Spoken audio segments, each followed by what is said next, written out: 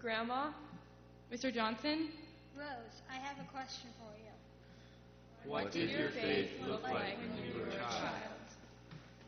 Going to church and following the Ten Commandments and getting good grades in school. I think your dad and mom want you to do that too. That was very important. The fact that they wanted me to trust in God and honor the Lord and believe in prayer. That's really what they wanted. They wanted me to be a good kid and stuff like that. They made sure I did the golden rule and all that stuff. I had to go to church. I didn't want to go. I knew that God listened to your prayers, but I thought that was only true if you had your head bowed and your hands folded, or you were kneeling beside your bed at bedtime.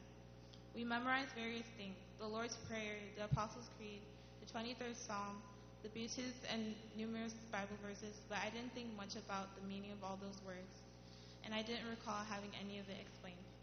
I think I thought of religion as something that was important, primarily on Sunday morning, and I didn't question any of the Bible stories or anything else that had to do with God or Jesus. There's a song I remember, a hymn, but it wasn't my favorite, because they always sang it when they wanted you to go down to the altar. As a kid, I didn't really want to go down to the altar, but the song was Just As I Am. They sang it again and again, over and over, till somebody went down to the altar. And if they didn't go, I think they'd still be going on. I believed that God was there. I believed that God had given us all a big opportunity to make things right for everybody. Very early on, I bought into that God wanted people not to be suffering. I'm an outlier, or at least I consider myself an outlier. I've been very intensely following behind Jesus as literally as possible since I was about 8 years old. This is not a normal thing. I believe God was a super being. You know, I knew he was imaginary as far as on earth, but I knew he had superpower in our lives, so I believed he was a super being, and I wanted to like him. Not be like him. I love to be like him, but I wanted to like him. I was taught to fear God. I don't know if they do that much nowadays, but Dad and Mom pretty much wanted us to fear God. Not in a bad way, but kind of like when I got a paddling. How has your faith changed over the course of your life? We had a friend named Ralph who described your faith as when you were young, you put a nickel in the bucket. As you grow older, your faith becomes bigger and turns into $1. And as you get older, this changes into $10 and so on and so forth. Your needs change of God as you get older. Also, as you get older, you start to ask questions. My grandma grew up Episcopalian. She began to doubt God and her faith, become agnostic, because she wasn't sure of her faith. Even though she no longer went to church or believed in God, my grandmother says that Christianity was still a part of her because all of the Christian morals she was raised with. A few years later, she began to believe again, studying the Bible and praying regularly. Don't ever lose your faith. Always believe in God and hold on to the faith that everything will be okay. If you have good intentions in your heart and you have faith in God, God will help you. Times in your life when something happens where it seems really bad, this is the time when you have to have faith in God. For example, the church I went to when I was little got blown away by a tornado. The people in the church maintained their faith and it helped them get through the terrible time. As a kid, I was more selfish. It's all about me, you know? It helped me. But as I grew up, I decided that my faith wants me to be kind and nice to other people and help them if they're not as fortunate. That probably is the most important thing about faith. It grows with you as an adult because it has to do more with other people than it does with yourself. At least when you have good faith.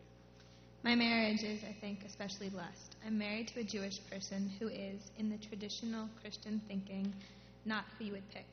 I went completely outside the fold. Me, this very intense Christian person, who people who know me know that is my whole identity. How could it be that Sally married a Jew? And my family, my brother came up to me as the representative of the rest of the family and said, how could it be that you are marrying a Jewish person? And I said, if God brings you a husband like this, what you say is, thank you. You don't say, why isn't he a Presbyterian? And so my brother said, okay, I get it. And no one ever raised the issue again. I really didn't have a lot of struggles about what to do what was right, what was wrong. I kind of intuitively followed what I thought was godly behavior. Now, this is weird language to use with a kid, but I would also use the word holiness, because I see life as holy in all these aspects. I won't bore you with that, but I'm saying my faith was what navigated me through all those things. And for me, what is a mark of being faithful is when you're surprised. I think so important is trusting God and having hope and being humble. I wish I could teach Trump some of these things.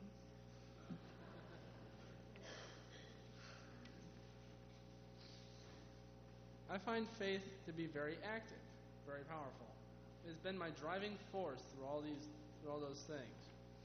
And the fact that there have been a lot of surprises along the way, I just think God has a great sense of humor, a great way of making us reconsider money, time, all sorts of stuff, if we're open to it.